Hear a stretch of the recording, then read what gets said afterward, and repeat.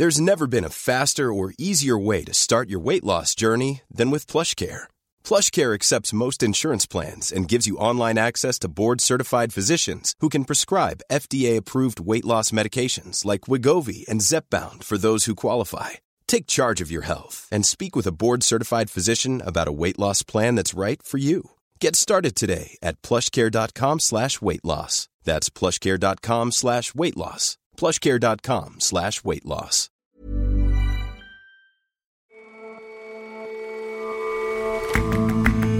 Hello and welcome to The Intelligence from The Economist. I'm your host, Jason Palmer. Every weekday, we provide a fresh perspective on the events shaping your world.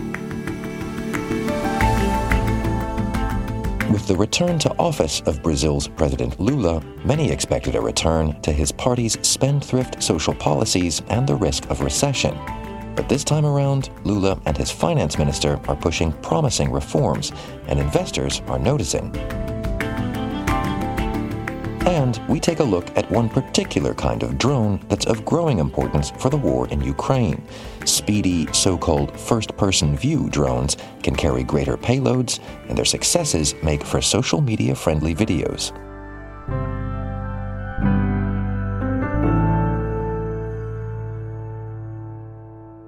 First up, though, this weekend, the opening whistle will blow on a new season of Saudi Arabia's Pro League. If you've never heard of the country's top football league, that's no surprise. Until now, it's been pretty sleepy. But the de facto ruler, Crown Prince Mohammed bin Salman, and the kingdom's ruling class would like to change that. Saudi Arabia has been on a spending spree, paying megastar footballer Cristiano Ronaldo a reported $200 million to play with Saudi club Al Nassr. At the press conference announcing his signing earlier this year, Ronaldo said his work in Europe was done. I won everything. I played the most important clubs in Europe, and for me now it's a new challenge. I'm glad for that Al Nassr gave me this opportunity to show and develop not only for the football, but also for the generation, the young generation, the women's generation as well. Saudi Arabia has bought its way into England's Premier League. It's created a rival to the PGA Golf Tour. And despite its climate, it's landed the 2029 Asian Winter Games. In the Crown Prince's telling, putting Saudi sport squarely on the global stage is one way to modernize, to pave the way for a post-oil world, to draw tourists and investors. But many are saying it's nothing more than sports washing. So Saudi Arabia's been sinking billions of dollars into domestic and international sport. Miranda Mitra is international editor at The Economist. This is all part of a drive to try and diversify their economy. This is part of the Vision 2030 plan, which they've been pursuing for a few years now. Critics say that, no, that's only part of the story. Really, this is about the kingdom trying to detract from its human rights record. Broadly, how is the money being spent? If you look at football, that's a particularly flashy example. The Saudi Pro League, which starts its 23-24 season this weekend, used to be a relatively quiet backwater. And then this weekend, we're going to see some real superstars starting to play in that league. We saw Cristiano Ronaldo move to that league earlier in the year, but now we're going to have former Real Madrid striker Karim Benzema joining him, N'Golo Kante, and various other major talents. A Saudi-led group of investors also owns Newcastle United in the English Premier League, and that season is also getting underway. But it's not just football that Saudi Arabia is interested in. They are big sponsors in Formula One, cycling. There are talks going on about tennis. There have been some very big bouts of boxing. There will be more. So it's a real sort of scattergun of investments across the board. But why is that? Why does Saudi Arabia think this is the thing to be doing? A lot of it links back to that attempt at diversifying their economy away from oil. But also some of this may be about the vanity of Saudi elites, many of whom are big sports fans. And there may be rivalry with neighbours in on this as well. Qatar and the UAE are also interested and big sports investors. And obviously Qatar held its big World Cup in December last year. So the region is starting to get more known for its sports investments, its sports activities, and it's becoming a bit of a hub.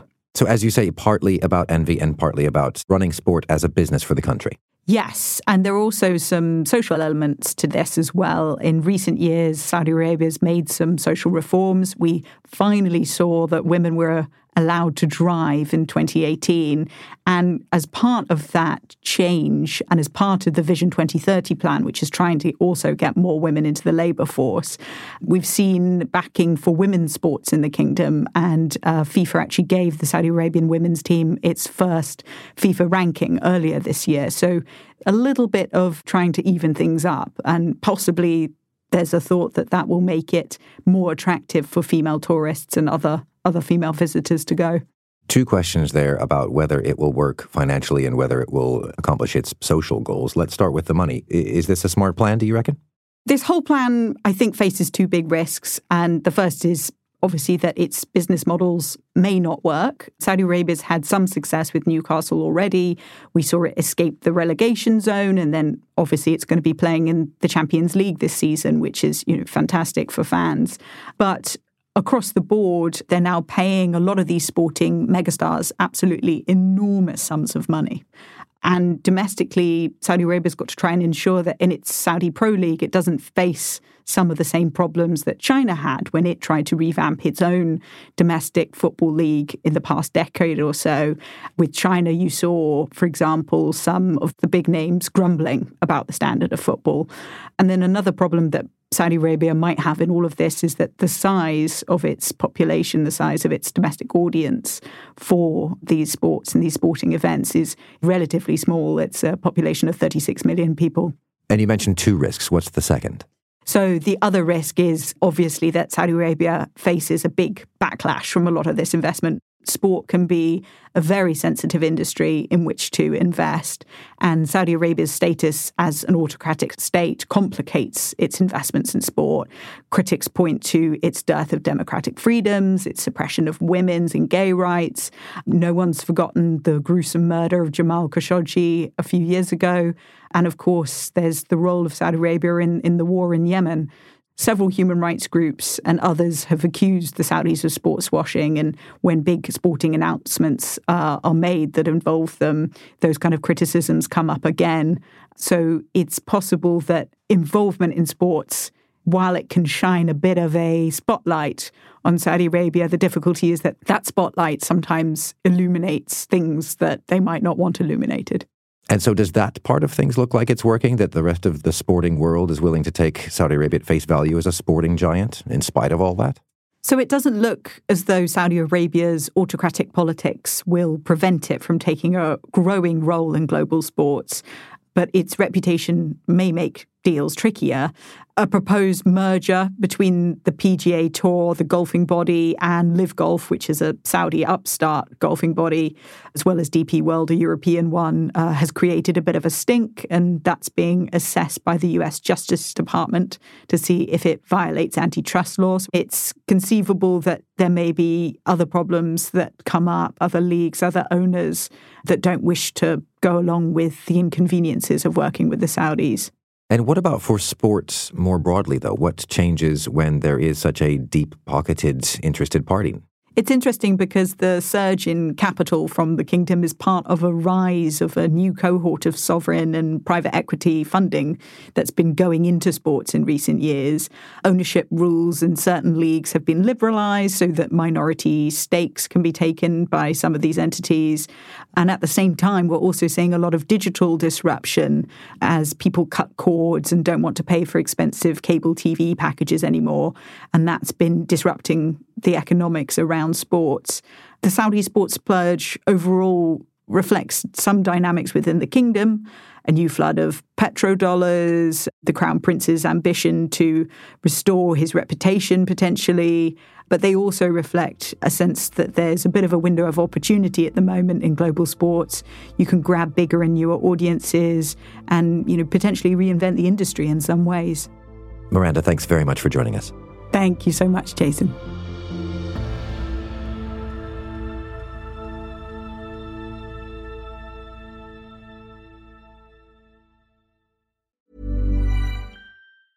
Hi, this is Janice Torres from Yo Quiero Dinero. If you own or operate a business, whether it's a local operation or a global corporation, partnering with Bank of America could be your smartest move.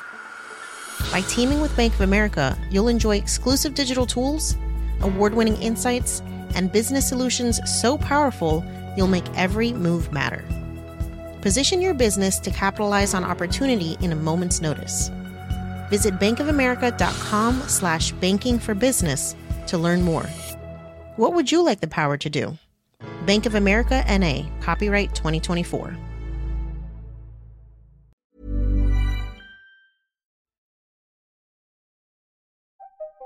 Last year, when Brazil's left-wing president Luiz Inácio Lula da Silva, universally known as Lula, was elected to a third term, plenty of Brazilians were ecstatic.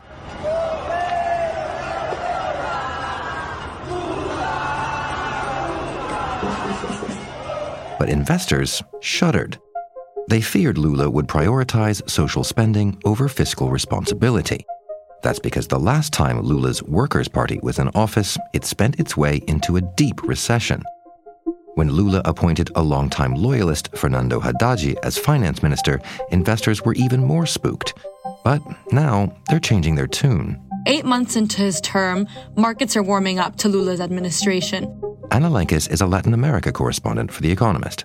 In a recent poll of 94 Brazilian fund managers and analysts, just 44% had an unfavorable view of government. That's down from 90% in March. Then, last month, Fitch, the ratings agency, upgraded Brazil's long-term foreign currency debt for the first time since it was downgraded in 2018. In a weekly survey of economists and bankers by the central bank, predictions of GDP growth have increased by quite a lot. So people are expecting the economy to grow more than they were at the start of the year. So why all this optimism? Part of this is just the global context working in Brazil's favor. So first, Russia's invasion of Ukraine put grain supplies from two of the world's largest grain producers at risk, and that increased demand for Brazil's grains. And demand from China increased after the country lifted pandemic restrictions. So this year alone, soybean exports could account for a fifth of economic growth.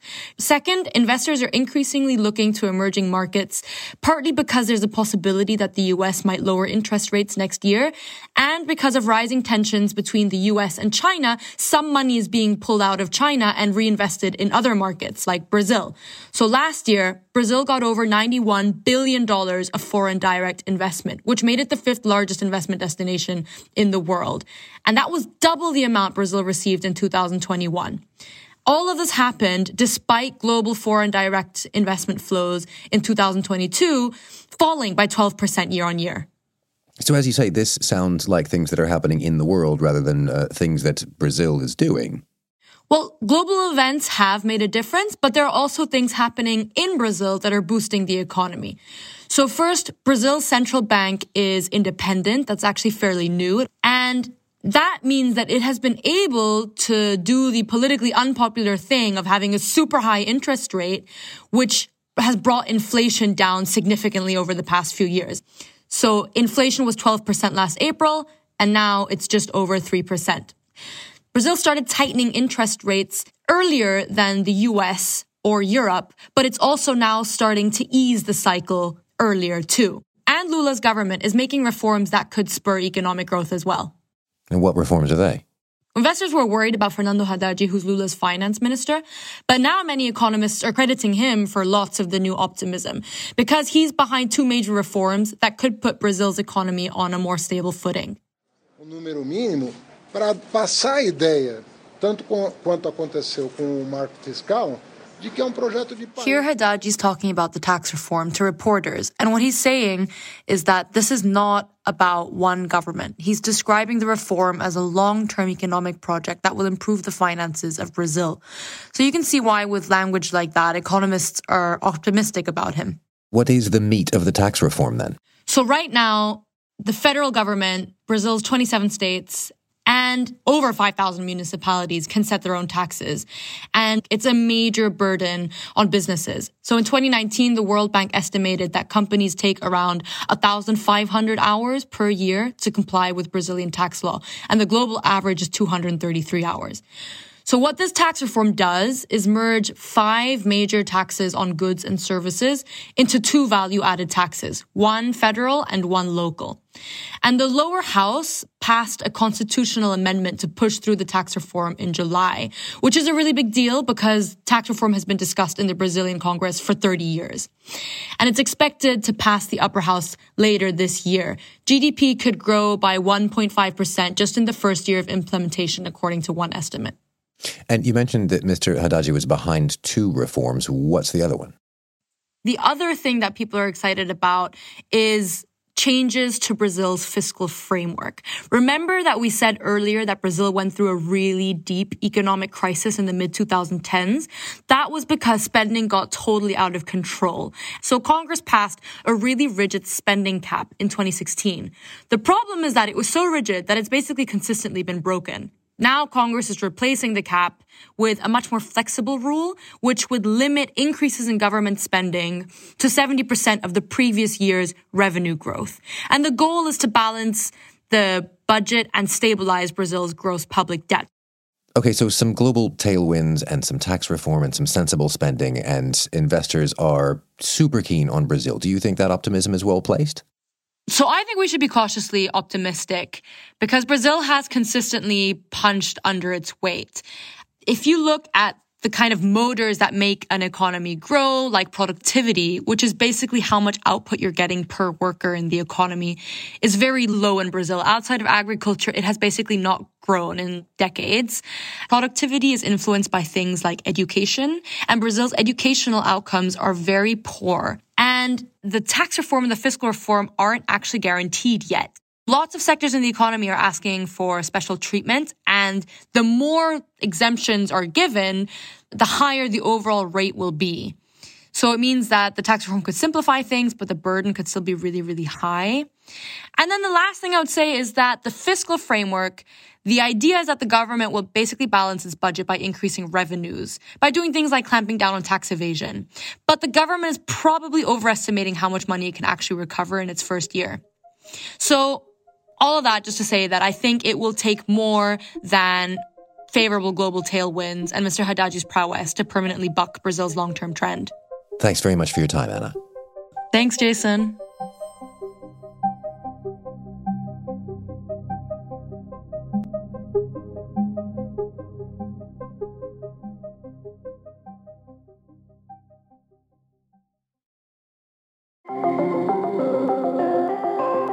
Many discussions around the war in Ukraine and many pleas from President Volodymyr Zelensky have centered on the big stuff of battle: fighter jets, tanks, long-range missiles. But the weapon that's transformed this 21st century fight is more humble than all that: drones. The typical commercial quadcopter types are cheap and great for reconnaissance or dropping small munitions, such as grenades. But one variant in particular has now come to the fore: first-person view, or FPV drones. These speedier, chunkier types give their operators a kind of drone's eye view of their paths. Social media abound with videos, often set to thumping techno music, of FPV drones chasing down Russian tanks from the rear and then cutting out as they deliver their explosive payloads. Ukraine calls them kamikaze drones, but it's not just Ukraine that's putting them to use. These drones are extremely consequential because they are so cheap and so easy to make and can be produced in such large number that they have an impact which is far greater than some of the imported sophisticated weapon systems that we've seen so far. David Hambling writes about defense technology for The Economist. Some analysts suggest that what we might be looking at here is something which is on the lines of the machine gun and how that changed warfare during World War I. And we've talked a lot on the show about how commercial drones, quadcopters, have been used in intelligence and on the battlefield for years. What's different about these FPVs then? FPVs are basically faster, cheaper, less sophisticated versions of the sort of DJI Mavic drones that are used extensively on both sides. They're originally designed for racing, so they've got very powerful motors. But rather than just going fast, you can use that to carry a heavier payload. So rather than just carrying one small grenade, you can carry a big anti-tank warhead and that makes them much more effective as weapons. And some people have described FPVs as the poor man's javelin because it has a similar capability to deliver a warhead with high precision several miles away. But actually, in some ways, they're better than a javelin because it's got a longer range, out to about 8 miles. And unlike javelin, it can go around corners and behind hills and hit things which are out of sight of the operator when it's launched. So how effective then? How good are these things on the battlefield? Clearly, we've got lots of videos showing successful strikes. What we don't have are the videos showing the failed strikes. Feedback from operators is suggesting that there's a kill rate of something between 30 and 80%, which is quite a big range. Now, that's not nearly as good as something like a javelin, where you lock on the target and pull the trigger. You've got something like a 90% chance of destroying the target. But the real difference is the price. Because these are costing typically $300 to $500, you can have them in large quantities and you can fire a lot. So a $500 FPV compared to a Javelin missile at something like $190,000, even if you miss a few, you're still going to kill a lot more with $1 million worth of FPVs than $1 million worth of Javelins. Javelins are really confined to high-value targets like tanks and artillery, whereas FPVs you can use against personnel carriers, trucks, and even infantry in trenches. I guess, though, the trade-off is, as you describe, if they're cheaper, you can just throw a lot more of them at the problem if they're also not quite as useful. Certainly, you need to use more of them. Initially, we saw these being turned out in 1s and 2s and then batches of 10 or a dozen. There's a Ukrainian non-profit group called Eskadrone. They were producing them a few hundred a month. They say their production is now up to 1,500 a month, but they want to take it higher, up to several thousand. And there are a number of other Ukrainian groups who are producing in similar numbers. And on the Russian side, there's also groups who were producing hundreds and who say they are now producing thousands per month. So really, we're going to see an awful lot of these fielded on both sides. In Ukraine, these aren't coming through the government. These are coming through volunteer organisations. They say every cellar in Kiev has got someone building FPV drones in it. And there's similar large-scale operations in Russia.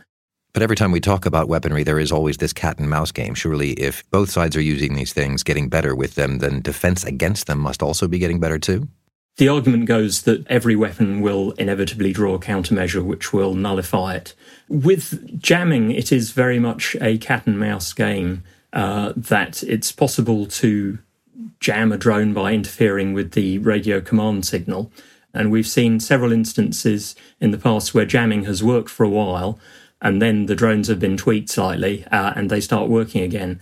FPVs are also relatively difficult to jam, partly because they use analog video, which is harder than digital to mess up, and partly because they fly very low, and jamming tends to be line of sight, so something that's sticking very close to the ground is quite difficult to jam.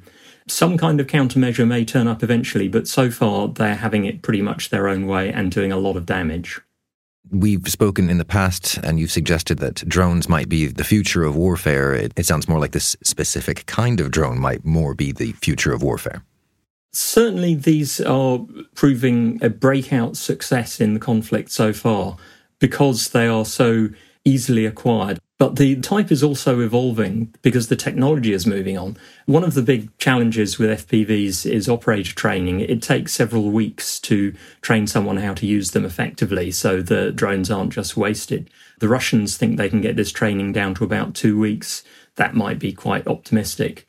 But in their latest batch of drones delivered under an initiative called Army of Drones, the Ukrainian government says they started incorporating artificial intelligence into theirs. Now, that might mean that we're going to start seeing smart drones, which all the operator has to do is put an X on the target, and it will then do all the hard work of tracking it and homing in on it. When that happens, we could see a lot more drones hitting targets a lot more effectively with a lot less training. So, I think the ripples of this will go very far outside this conflict. Thanks very much for joining us, David. Thank you.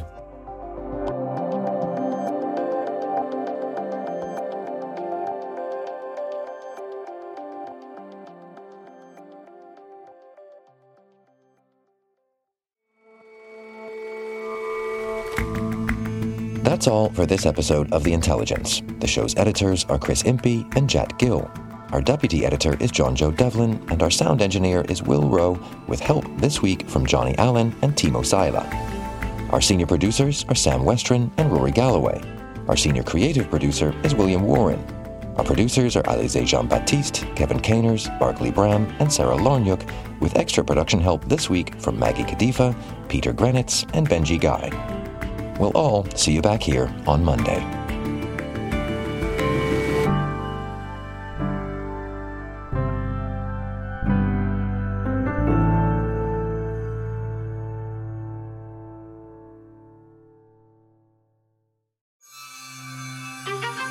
We all need to write for work. Want to improve? Bolster your skills with Economist Education's 6-week online course. You'll explore the craft of writing and learn from The Economist's editors how to engage and persuade. Whether it's vibrant memos, pithy social media posts, or storytelling with data. And as a listener, enjoy a 15% discount with the code WRITING. So sign up now at economist.com/business writing.